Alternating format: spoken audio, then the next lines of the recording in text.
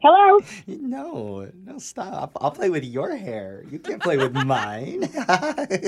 Hello? Oh, Hello? sorry. Hello? Sorry, I didn't know you answered. Hi, my name is Peter Venkman. I'm calling from an assisted living facility. Is this Lindsay? It is. Hi, Lindsay. I found your number on the contact list for one of our residents named Arthur. Yeah, that's my grandfather. Okay. Is everything okay? Oh, yeah, he's fine. I was just wondering if he told you anything about what's been going on around here lately. No, this is the first time I've heard about it. What's happening? Well, he's kind of been wrapped up in some drama around here, and... What kind of drama? Yeah, so it seems as though your grandfather is the ringleader, and he's attempting to get the other residents involved in a retirement home strike. What? Yeah. What do you mean a retirement home strike? Like, what even is that? So he's encouraging all the other residents here to stop taking their medication until their list of demands are met. That's ridiculous. Why would he do something like that? Ma'am, I would appreciate if you didn't laugh. It's kind of a serious situation here. Well, it's ridiculous to me. I mean, I don't understand. You have a staff there, right? You have a staff that's overseeing all of this, and, like, can't they do anything about it? We're trying everything in our power, but your grandfather actually has a lot of sway here. And it all started with dessert, because last Monday he asked for a second chocolate pudding, but we were out. And so he got really angry, well, actually, he fell asleep in his seat. But then when he woke up, he got super angry. Wow. Yeah. And you guys couldn't offer him anything else, like cake or banana pudding, or he actually likes butterscotch pudding as well? Pudding isn't the main issue here, because after that he held informal meetings in the community room and was demanding things like 5 hours of television time instead of just 4. So this keeps escalating. Holy cow. Yeah. He even broke into the arts and crafts room the other day with his roommate, and they made signs. One of them says, "Hell no, more Jell-O."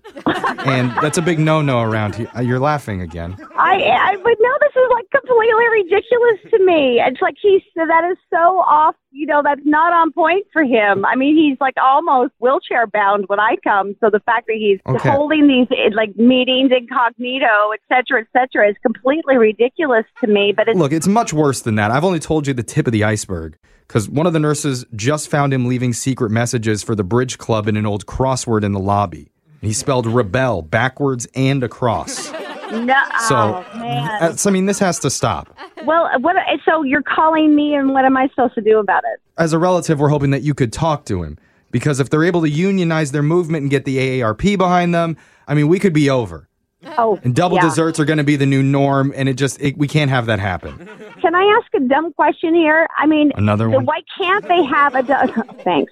Why can't they have a double dessert? I mean, they're like at the end of their lives anyhow, have dessert for every meal for what I care. It's like, come on. Think of all the chocolate, because we already have a hard enough time getting at all the stains from the tablecloths as it is. And then you want to add chocolate into the mix too? Yeah, we do. And perhaps maybe some strawberry, et cetera, et cetera. It's like, who cares? Look, I didn't want to tell you this, but your grandfather has contacted the local news. No! And he's supposed to be interviewed this afternoon about it. No way! Yeah, but look, we got the drop on him. So we called the news station pretending to be Arthur, and we had the interview moved from 2 p.m. to 2:30. So I think we're safe. What? So how do you get the drop on it by changing the time of the interview? That's so stupid. So that's when Matlock's on the Hallmark Channel. And he's not going to want to miss that for anything. Oh, my gosh. All right, 2 can play at this game, Arthur. This easily is the most ridiculous and inane, stupid thing that I have ever heard. And, like, I don't even understand why you're calling me. Well, honestly, this is probably the most ridiculous and stupid, inane thing I've ever done. Doing a prank phone call about a grandpa strike. What? Yeah. Your parents, Rob and Jennifer, listen to our radio show, Brooke and Jeffrey in the Morning, and I'm one of the hosts, Jeff. This is a phone tap.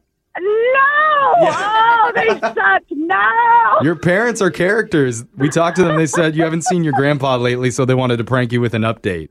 They're making picket signs in the community room, having, like, covert meetings.